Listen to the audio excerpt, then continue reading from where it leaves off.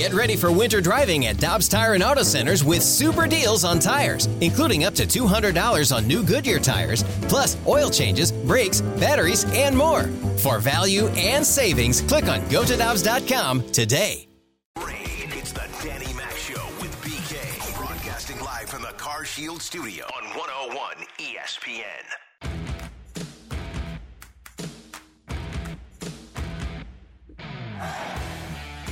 Welcome into the show. It is the Friday edition Danny Mac Show. BK alongside Tanner has the day off, and so we have the great Marty with us. Marty is incredible and has helped us out and has lined up Frank Viola, who was a integral member of the Minnesota Twins many seasons.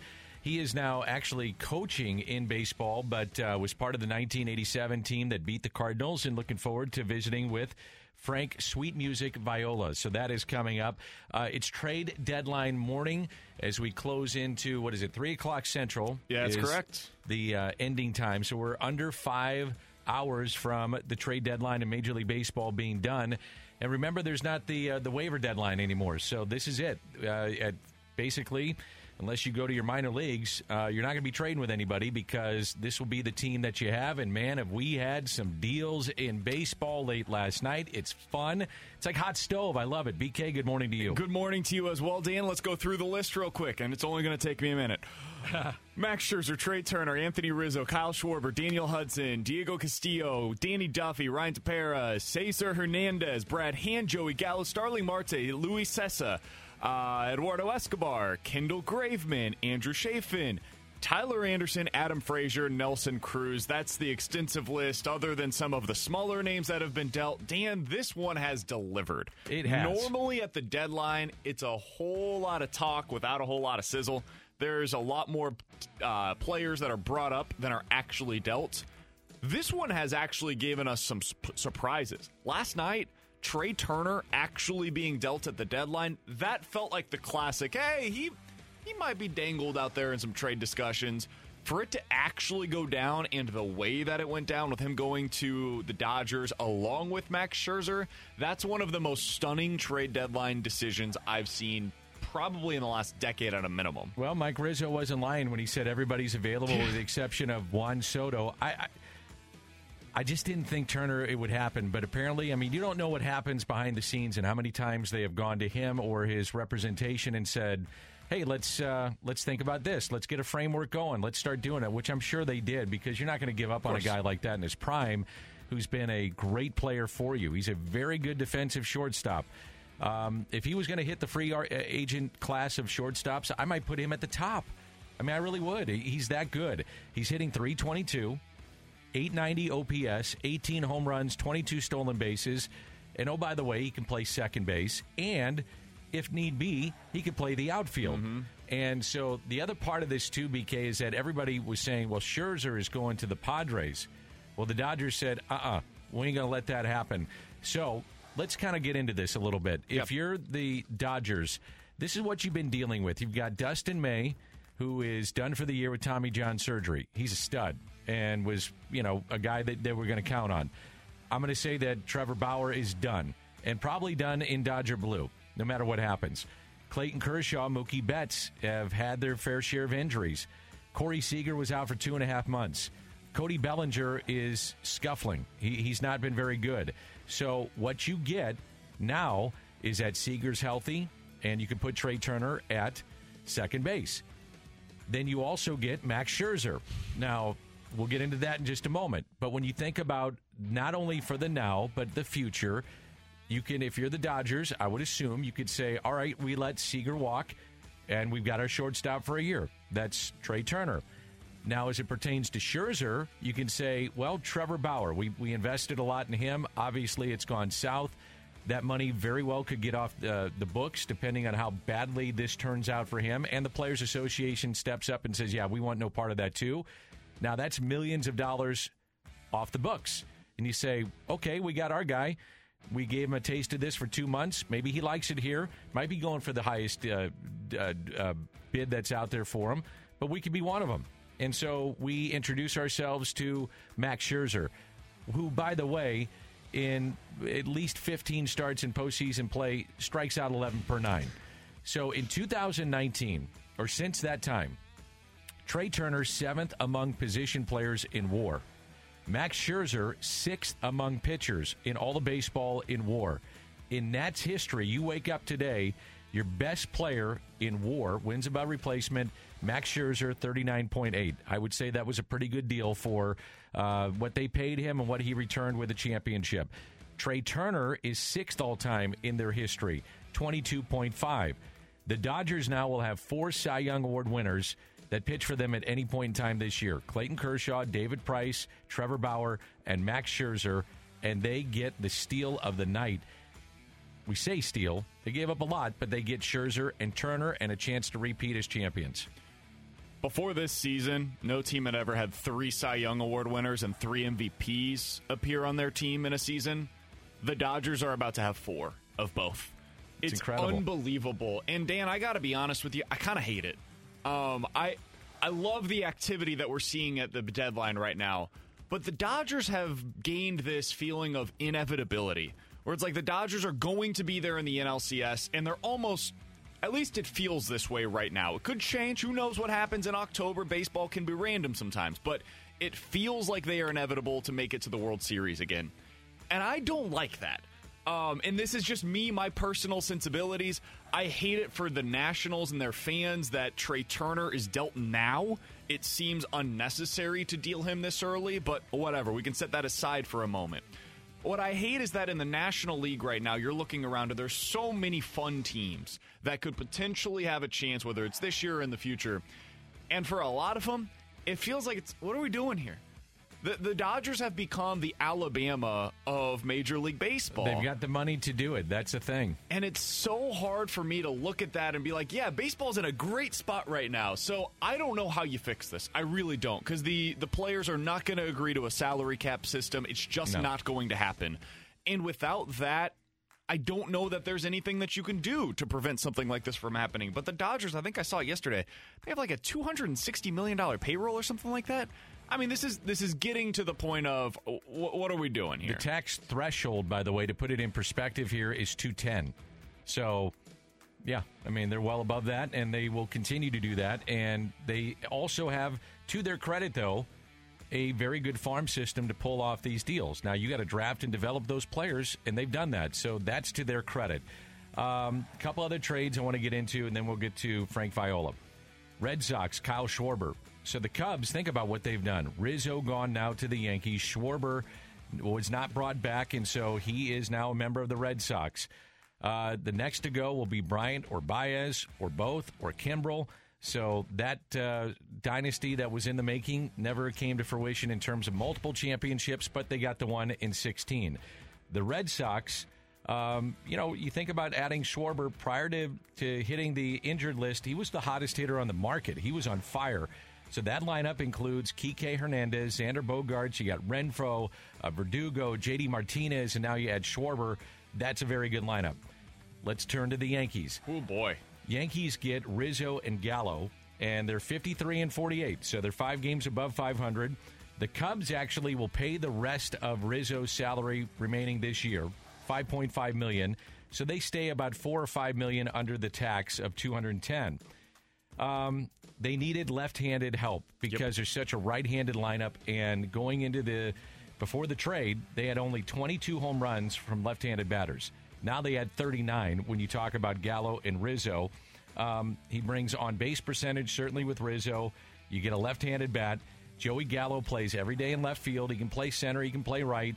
And it gets you away from having, to an extent, with Rizzo, specifically, the 3 true outcome strikeout, home run, walk. So all of a sudden, they've really improved from the left side of their lineup. They were right-handed heavy, and now they're not, and they get 2 big bats. So we know whenever we talk about like OPS plus, WRC plus, I know people get lost in the numbers sometimes, and I totally get that, but those are adjusted for ballpark factors. And the reason that we do that, Dan, is because of players like Anthony Rizzo.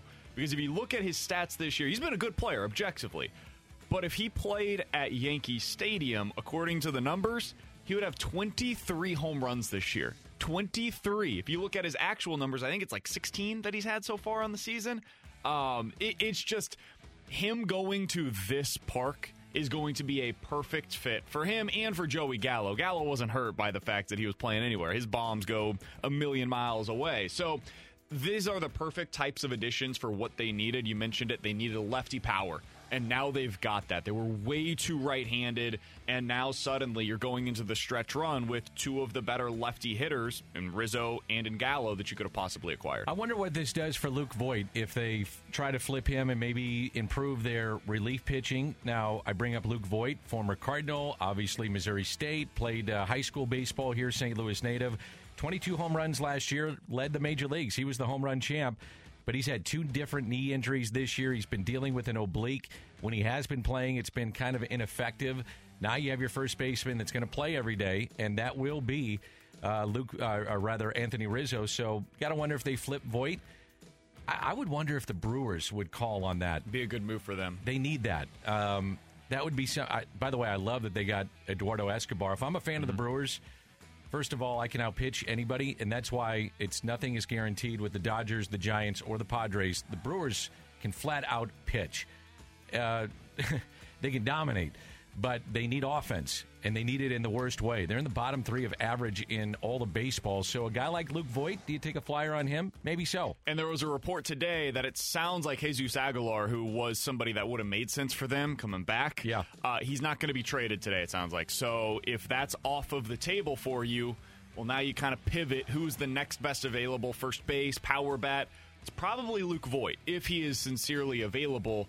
And there were reports that emerged last night for salary reasons. They might want to get him off of the books as well. It makes a lot of sense, Dan. And the Brewers, if they've got anything in surplus, it's probably pitching. So that would make a lot of sense for them. Yep, absolutely. We're going to get more into the trade deadline, some news and notes around Major League Baseball coming up later in the show. But up next, Frank Viola, the Minnesota Twins, are in St. Louis, so we'll get his thoughts on this matchup, the Twins and the Cardinals, and catch up with Frank Viola, and that is next on 101 ESPN.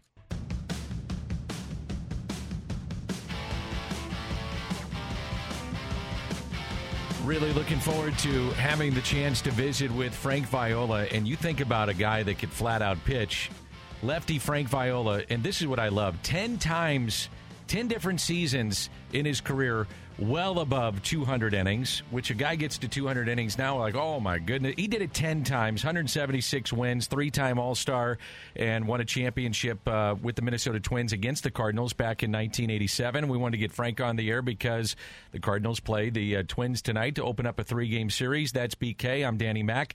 Hey, Frank, thanks for taking time out of your busy schedule. Really appreciate it. And welcome to the airwaves of 101 ESPN here in St. Louis. How are you? I'm doing well, thank you. Appreciate you having me. You got it. Let's get fans caught up on what you're doing right now. You still have a hand in the game of baseball. What are you doing? I do. I'm working for the High Point Rockers.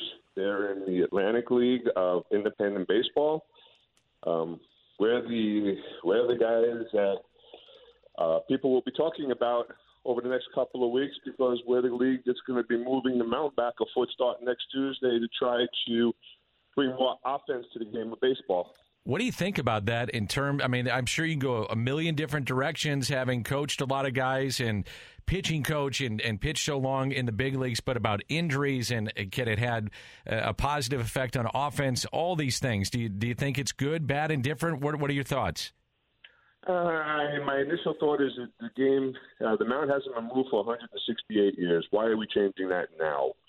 That was my initial thought. You know, I understand the game is lacking offense, but I really believe that they might have come up with the answer with the that sticky stuff that everybody's using and checking on. One of my players happen to have that stuff that they're talking about in Major League Baseball, and it does absolutely increase the spin rate when thrown properly, when used properly with that and the baseball. So I think if you curtail that, I think that you'll get a more fair playing field for both the offense and the pitchers. So I really believe doing this is a drastic move. They say it's going to speed up the game. I don't see how it's going to speed up the game and get more offense put in the game. So, I mean, there's a whole bunch of positives. Well, let's put it this way. There's not a whole bunch of positives in my eye as an ex-pitcher. But, you know, we are an experimental league. We are a partnership with MLB. And when we signed that agreement, we had to agree to a few things. And this was one of them. So we're just going to have to do the best we can. I've never taught 61 feet 6 inches, so God only knows how I'm going to do that. But we'll see how it plays out. Hopefully it'll just be for this half a year, and we'll go back to regular baseball starting next year. Frank, that's what I wanted to ask you about as a little bit of a follow-up question is, okay, so you're doing this mid-season. How difficult is that training-wise for your pitchers? I know it's only a foot, but I would imagine that might change some things, whether it comes to the release point, the mechanics. How difficult is this to make the change mid-season for your pitchers? Well, I wish I could answer that. We haven't even attempted to try it yet. You know, all 14 guys on my staff, not one person has gone back to try it because we didn't think it was going to come to fruition. But now that it is, after the game on Sunday, when we start our second half on Tuesday, we're going to have to figure out a way and figure out a way fast. But the point you're making right there is that the thing that scares me is it doesn't sound like a lot when you're talking about a foot, but when you've been doing it your whole career and you have a set way of doing things as far as your workouts, this, that, the other, a foot could become drastic, and that's where the injuries could come into play. So hopefully we won't see that. Hopefully we'll be able to put numbers up with the TrackMan and all that stuff for Major League Baseball to see, and hopefully they'll realize, you know what, maybe this move is not going to be necessary for the future. And it's so funny how it coincides with the CBA, with the collective bargaining agreement being up after this year. There's going to be so many questions involved with that thing. It could be long, ugly, and tedious trying to come up with an agreement for both sides next year. Correct me if I'm wrong, too, and Frank Viola is our guest, been kind enough to help us out here on the show and talk a little bit. I wanted to get you on about Minnesota and St. Louis, but I definitely wanted to talk about this stuff, too. The double hook rule, is it being used yet? And for fans who don't know, once a team's starting pitcher is replaced, the pitching spot takes over the DH. So from that point on, the team would be using either a pinch hitter in that spot or relief pitcher bats. And so I guess the idea would be to push your starter a little bit further and try to keep starters in the game a little bit longer. Are you guys using that, or is that going to be implemented in the second half? And what are your thoughts on seeing that if you have so far? We have used that the whole first half, and we're going to continue using that.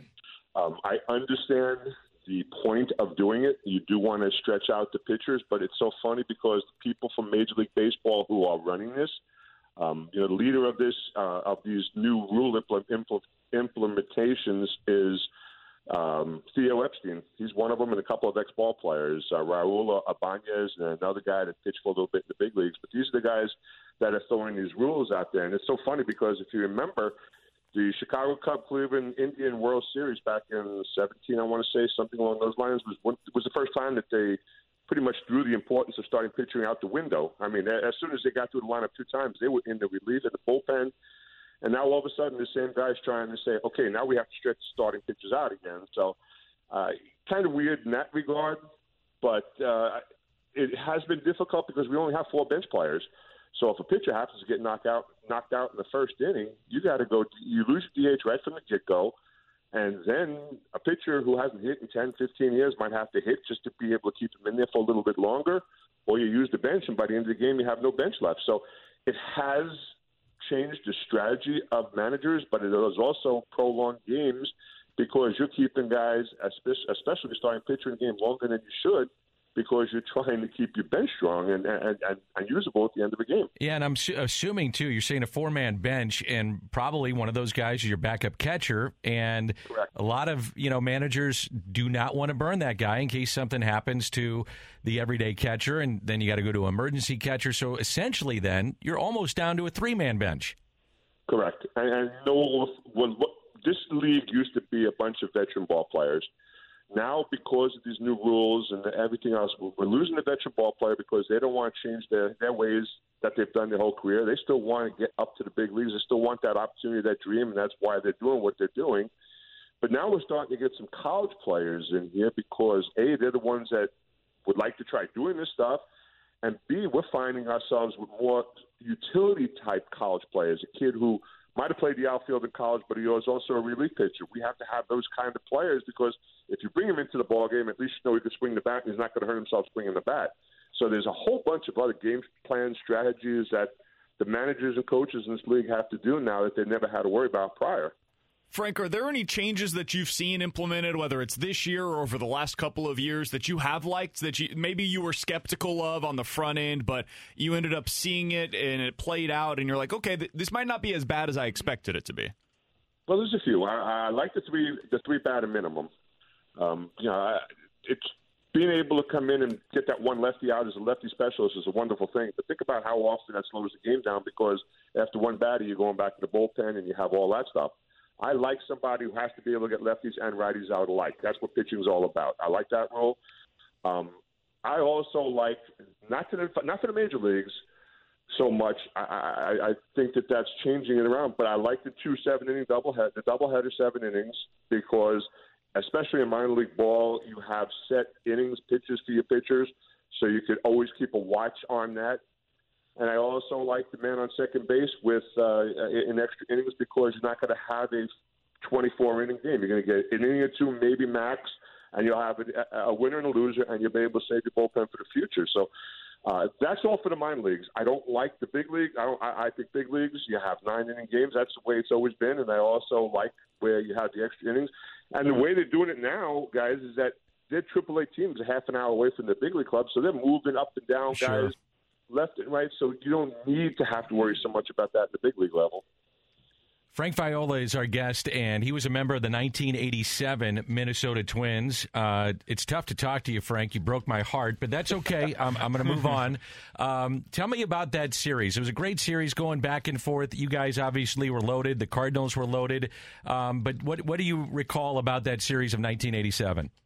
Well, I know we were the first team. We were the first teams to win all 7 games at home. That's right. Yeah, I think that was the first World Series. The other thing that people don't realize, and yes, we didn't realize how good we were until 5 years later when we were celebrating our 5-year anniversary and realized we had a lot of talent on our side. And we didn't give ourselves enough credit for it. We might have been lacking a little bit in the starting pitching category, but our bullpen, our hitters, our defense, really strong. So I think we didn't give ourselves enough credit at that time how good we were and could compete. But the thing that the Cardinal fans have to realize is that I didn't have to face Terry Pendleton. I didn't have to face Jack Clark in that series because Terry couldn't swing the bat right-handed and Jack was hurt. So it was advantageous for us to a certain extent. I'm not going to say that lost the series for the Cardinals, but I think that when you talk to two caliber players like those guys, it does make a difference when you approach each and every game. I'm going to tempt fate here and ask you about this because it is a famous moment in Cardinals history. If you say Tom Lawless, so help me. So anyway, it was. Go ahead. So anyway, 1987 was a really good year. No, go ahead. I'm only kidding. I guess it might be the original bat flip. Did you want to drill him next time? Or come on. That back in the day, you didn't do that, and he did it, and it barely made it over the wall. What were you thinking? Truth be told, yes. I would have loved, and I told him this afterwards, I would have loved to have had an opportunity other than the World Series to face him one more time so I could have drilled him. That was old, but that's old school. That's old school baseball. Now it's an after, it's an after fact. It doesn't matter. But at the time, first of all, you got to take a step back and realize that Tom Lawless only hit like 2 homers his whole career. And right. to do it in the limelight when he did it, it's actually a pretty cool moment for him. It's easy to talk about 30-plus years later when we won the series, and we know we won the series. But, at the time it was a little frustrating because that was kind of an important game. And, to give up a 3-run bomb to Tom Lawless is not the way I expected that game to go down. But, more power to him. We were fortunate. What the funny part about the whole story is, guys? I ended up talking to 600 press after the game, explaining why I threw the pitch, how so on and so forth. How did he hit the home run off me? Blah blah blah. There's nobody left in the locker room when I'm leaving to go home, except for a granny lady in the hallway of Busch Stadium. And I walk out of the locker room, and she goes, "Oh, Mr. Viola, I've been waiting for you all this time." And I'm like, you got to be kidding me, lady. First of all, how'd you get in here? Anyway, she goes, "I have this baseball. Would you please sign this for me?" And she waited an hour and a half, 2 hours after the game. Everybody's gone. So I signed. She goes, "Oh, thank you so much. My grandson's going to love this so much." It was Tom Lawless' grandmother. I got to sign a baseball to Tom through his grandma. And by the way, I'm very good friends with Tom, and I do the Cardinal games. And if you would have plunked him, he would have, He would have said, "Oh, I deserved it." He's old school too, so he would have said, "I absolutely deserve it." And you probably know Tom has been coaching and managing for a long time in the minor leagues. Time. Yeah. So he gets it. I do want to ask you, though. But you got to admit that was a heck of a bat toss. It really was, especially on a spur of the moment type of thing like that. Well, Jack Buck said, Tom Lawless, that is hard to believe. That was the call. So everybody was in shock. But you've got the ring, and that's all that matters. I am curious what you think of the Twins staying in Minnesota and now finally getting a new ballpark, and as a guy that had a great history there and success, what that means to the alumni of the Twins, just to make sure that they stayed in what is a very good sports town. No question. And truth be told, we had a lot of success at the Metrodome, but that never will be, and thank God it's gone, a baseball stadium.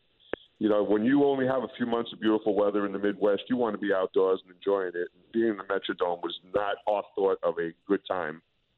So that being said, when they built Target Field, they put it downtown. They put it. I just think it's a special stadium. They did a great job. It's like they dropped it from the sky and put it right there. And that's baseball. And the fan base that the Twins have always had. It is similar to yours with St. Louis. I mean, you put a product out there, the fans are going to come, and they're going to continue coming. The problem is they're just so up and down as an organization from year to year. You just don't know what kind of team you're going to get and root for. So from that standpoint, it's a little frustrating. But that they stayed in Minnesota and have become a staple of Minnesota, that's special because, as you know, the sports town of Minnesota in all their sports is pretty impressive. Final question that I've got for you, Frank. I want to go back to that 1987 World Series because whenever we have anybody on that played against those 80s teams, the Whitey Ball Cardinals, I got to ask, especially for a pitcher, what was it like going up against those guys when you've got Coleman and McGee and Ozzie and everybody that can make so much hay on the base paths? What was it like with those guys on the bases, knowing at any given time they could go off and run? Well, that was the big thing. I mean, the key for us in the series, the key for us every time I faced the Cardinals when I was with the Mets, strike one, get ahead in the count, make them earn their way on the first base because once they get on first base, as you know, they wreaked havoc. So my game plan was, please don't walk anybody, make them hit it, and hope for the best. And for the most part in my career, when I faced the Cardinals, I think I had pretty good success on the whole. I was able to do that. But, that's a lost art in the game today, the stolen base. Bringing speed back in the game, moving runners along, all the little stuff that we used to do back in the 80s and 90s that made baseball baseball. I'd like to see some of that get back in the game. But when you have a lineup, when Tommy Herr hits, maybe 4 or 5 home runs, but he drives in 105 runs that year or something along those lines, that's pretty impressive when you take a step back and realize how that it was accomplished. But you also have to credit the Colemans and the Smiths and the Begees for getting on base and getting over and scoring position for him for those opportunities. So it was a fun team to face. They weren't going to hurt you, well, with the exception of Wallace in the Game 4. They weren't going to really kill you with the long ball.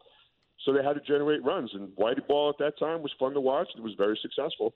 Hey, Frank, this has been a pleasure to visit with you. You're a class act, and wish you the best of luck. I want to see you back in the big leagues. I know you understand pitching as well as anybody, and this has been a lot of fun. And thanks for hopping on with us. We really, really, really appreciate it. Oh, my pleasure. Thanks for the time, guys. You got it. Thank you. That's Frank Viola, working in the Atlantic League, which is kind of the league that's doing some of these crazy things like moving the mound or the rubber back by a foot, and that is a massive amount. Huge. When you start talking about baseball. I will be fascinated to see what happens with that. I'm also fascinated to see some of the numbers with the larger bases, what's going on in A-ball with the electronic strike zone, because now we got a little bit of a sample size, so I am interested about that, but that was fun, man. He was great. He was awesome. I enjoyed hearing about his memories from 1987. I really enjoyed hearing about some of the things that you're talking about there with what they're doing down in independent ball right now. I cannot believe that they haven't trained at all on moving the mound back. I'm surprised to hear that, too. That's terrifying, honestly, because you got to be a little bit concerned about what is this going to do for these guys. I know he said that there's a lot of younger guys that are down there, too. Is this going to cause some injuries? We talked about this with the sticky stuff. Now imagine, forget sticky stuff, you're moving the actual tangible place where you're throwing from back a foot. That's big. I just can't see him doing it, BK. I mean, I applaud them for looking at various things, and you know what? Minor leagues are there for development. I understand that. And doing some of the things with the shifts and the bag and maybe the hook rule with the DH, I'm okay with it. But, man, moving the mound back by a foot, I don't know. I don't know if I like that. Dan, I've got a couple of trade deadline developments to pass along. You want to get into that coming up on the other side? Let's do it. Does any of it involve St. Louis? One of them actually does. It's, in all seriousness, I am not overstating this, the first trade rumor involving the Cardinals that I've seen in, I think, the last 10 days. Well, you set it up. Go ahead. What do you got? This is awesome, Dan. We've been waiting 10 days for this exact moment. According to Thomas Harding of MLB.com, he covers the Colorado Rockies for MLB.com. He says, quote, even with potential trade partners who made other deals, the Rockies are still in talks with a handful of teams on shortstop Trevor Story. You can count the Mets and Cardinals in on those talks. All right. Somebody, a Cardinals fan, responded to him saying, so you're saying that the Cardinals are in on Story or at least discussing it? He responded very succinctly, yes. Wow. Okay. Well, we have just over 4 hours away from the trade deadline being done. So, also one other thing to add for you. ESPN. How about this from John Heyman? Dodgers, Nats, Scherzer, Turner mega blockbuster is still not quite done. Details apparently remain to be worked out. They are working on those details right now, and one would think they'll find a resolution in the next 5 hours. But, quote, the Padres are standing by just in case. Man, can you imagine if after all of this hoopla, something comes up and they're not able to come to a full agreement and the Dodgers don't get this done? I don't think there's any way that happens. Think so either. Jeff Passan on the mega deal that might be, I guess, but I'm going to say it is. Here he is. This is quite simply the blockbuster of blockbusters in baseball. Yeah. You look at Trey Turner and Max Scherzer, these are two of the 15 best players in all of baseball. And when you add them to a team that already has Mookie Betts, Cody Bellinger, Walker Buehler, Clayton Kershaw. I can go on and on about the talent that the Dodgers have already. Remember, they're the defending champions from 2020, and when they're going to put out a team that has this much talent on the field, they're the favorites in 2021 now, too. So they're trying to finalize that deal. Massive prospect haul, pitcher Josiah Gray, catcher Keibert Ruiz, the centerpieces of that deal. And so apparently the Nationals, Jeff Passan says this, they aren't done with GM Mike Rizzo. So Mike Rizzo is busy, busy, busy. Earlier this week, after the Nationals got swept by the Baltimore Orioles, Mike Rizzo, their general manager, started calling around to other GMs and saying, everybody but Juan Soto is available. Okay. And that really piqued the ears of some teams out there thinking Trey Turner, a guy who, behind Fernando Tatis Jr., is probably the second best shortstop in all of baseball. Right. Well, what the Los Angeles Dodgers wound up doing was not just going after one of them, but getting both of them. And the fact that they were able to pull this off, they gave up Keibert Ruiz, a really good catching prospect. They gave up Josiah Gray, who's made a couple of starts in the big leagues and looks like he's going to be a very good major league starter. Yeah. And listen, Trey Turner's sticking around for another year after this year. So Corey Seager, their starting shortstop, who's a free agent after this season, they got his replacement. Bob Nightingale of USA Today, speaking of the Nats, they will also, he just reported this, they will be without infielder Starlin Castro, receives a 30-game suspension and fine for violating the league's joint domestic violence, sexual assault, and child abuse policy. The Nats have come out and said, upon the completion of his suspension, he's done with us. So Starlin Castro would be gone with the Nationals as well. There's some other news and notes that I want to get into. We talked about the Yankees. So the Yankees and Aaron Boone, even though they were thumped last night by Tampa Bay, they are 8.5 out in the division, 3.5 out in the wild card, and they pulled off a huge deal to get both Joey Gallo and Anthony Rizzo and their manager, Aaron Boone. Obviously, the trade that's gone down. So, I mean, we're incredibly excited to add, two players that we feel like are really going to help us. Obviously, the talk of Joey Gallo and, look, I'm thrilled he's coming to join the fold. This is obviously a tremendous player. I think, hopefully people are talking about what a tremendous all-around player We're getting a really good athlete, a guy that runs the bases, that has some speed, that's a really good defender in the outfield. And obviously the tremendous patience and power that he has. So excited, and an all-star, and just really excited to add him and Jolie, a chance to add some depth to our bullpen, a guy that's been really good at getting lefties out. So we're really excited. Excited to see them in Miami. I think we got a lot better today. Absolutely. So they add Rizzo, they add Joey Gallo. That's 39 home runs. That helps them left-handed. So let's talk a little bit about what's happening in the Central. We know Milwaukee, they traded for Eduardo Escobar. They've got great pitching. And then there's the Cincinnati Reds. They are 7 back in the division, 5 back in the wild card, and a potential future Hall of Famers going off. And he turns on it. Joey Votto, force of nature. It's a new all-time Reds record. Home runs in 6 straight games. So Joey Votto has been on fire for the Cincinnati Reds, and we'll see if they make another deal. They had to improve their bullpen. I think they've done that. They picked up Givens. They're looking at some others, but they've got to do something with that bullpen. Yeah, they had to, and now I'm curious to see if they get anything more for the offense or maybe for the starting rotation. There's still pieces that are available today. All of the trade deadline rumors are not gone at this point. You've still got Trevor Story. John Gray, it sounds like, is not going to be moved, according to most of the reports that we're seeing. I'm a little skeptical now that Kyle Gibson is going to be moved, but you've still got Josh Harrison, Chris Bryant, Kimbrel, Berrios, Pineda. There's still some options out there, and other guys that I didn't mention that certainly could be dealt at the deadline. The Reds have some other pieces that could be out there for them. Could see, before the season is over, some Major League history before it's all done. In a getaway day, and a hot, hot day. Deep right field. Has he done it again? You bet he has. Put another one on the board. It's 497 now. 3 shy of 500, Miguel Cabrera. And he's also closing in on 3,000 hits. He's 61 shy there, which would then solidify what already is a Hall of Fame career, but he's automatic. 500, 3,000, you're in. There was once upon a time when it was Miguel Cabrera and Albert Pujols were the 2 best hitters in the sport, especially from the right-handed side. I mean, the Triple Crown, he has a Hall of Fame career already established for himself. It's been tough to watch the last 4 or 5 years, though, because he just hasn't been the same player for the Tigers, and you're watching him on a really bad team. Stinks to watch the end of these kinds of careers, but it's good to see him getting closer to some of these milestones. So he is in line for 3,000. Take a guess among active players who is next on the all-time hits list. Among active players. That's a good question. I do not know who would be next up there. One, Yadier Molina. Really?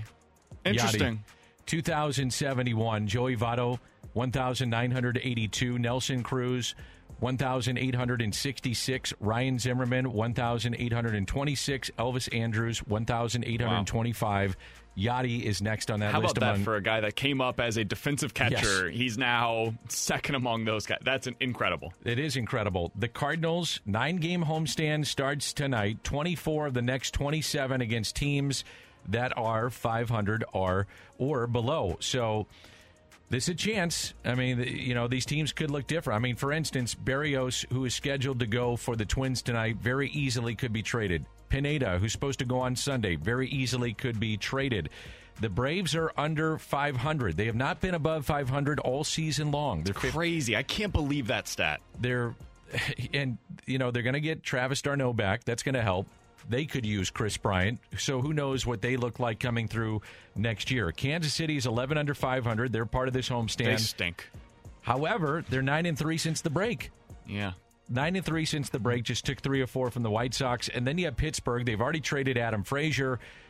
if I'm a team and I need bullpen help and I'm not going to get Craig Kimbrell, I'm looking at Richard Rodriguez. Yeah. Can I go I'm get him? surprised we haven't heard his name more up to this point in the deadline. Maybe it's just because people are wanting to see Kimbrell go first, and that's the first domino that has to fall. But if that goes up to the deadline, I'm very curious to see if Rodriguez ends up getting traded. So the Cardinals have won 7 of 12 since the All-Star break. Milwaukee, though, 8-3 since the break. Something to keep in mind, doing a little research here. Cardinals 9.5 out as of this morning. Only once in their history have they been 10 or more out entering play on August 1st and still made the playoffs, and that was back in 1930. Wow. Now, that did not include the wild card. So, could be interesting here down the stretch. And remember, the Cardinals, they've got a lot of games left head-to-head with Milwaukee, and they're 51-51. So, we'll see what happens, but I'm more interested in what happens in the next 4 hours with them and with Major League Baseball, and I'm sure you'll have it covered with Alex. Absolutely. We're going to get back into this Trevor story to start things out. It sounds like the Cardinals, I don't know where this is going with them. Are they legit interested, or are they rumored to be interested? We'll talk about that coming up to start off the show with Alex Ferrario. We will be joined today by Steve Little, former Twins bench coach, coming up at 11:30. Keith Law, the Athletics prospects writer, at 1:15. Want to hear what he has to say about the Cardinals prospects. Plenty of Cardinals and Blues between now and the end of the show at 2 o'clock. Looking forward to that. Marty, awesome job. Frank Viola, he was great today. That was fun to listen to him. BK, Marty, have a great weekend. Everybody have a great weekend, and we'll talk to you on Monday here on 101 ESPN. All right, that's a good tease. We'll do that when we come back on one. Peloton, let's go. This holiday, with the right music and the right motivation from world-class instructors, we're going to pick it up a notch. It's the holiday season. You might just surprise yourself with what you're capable of.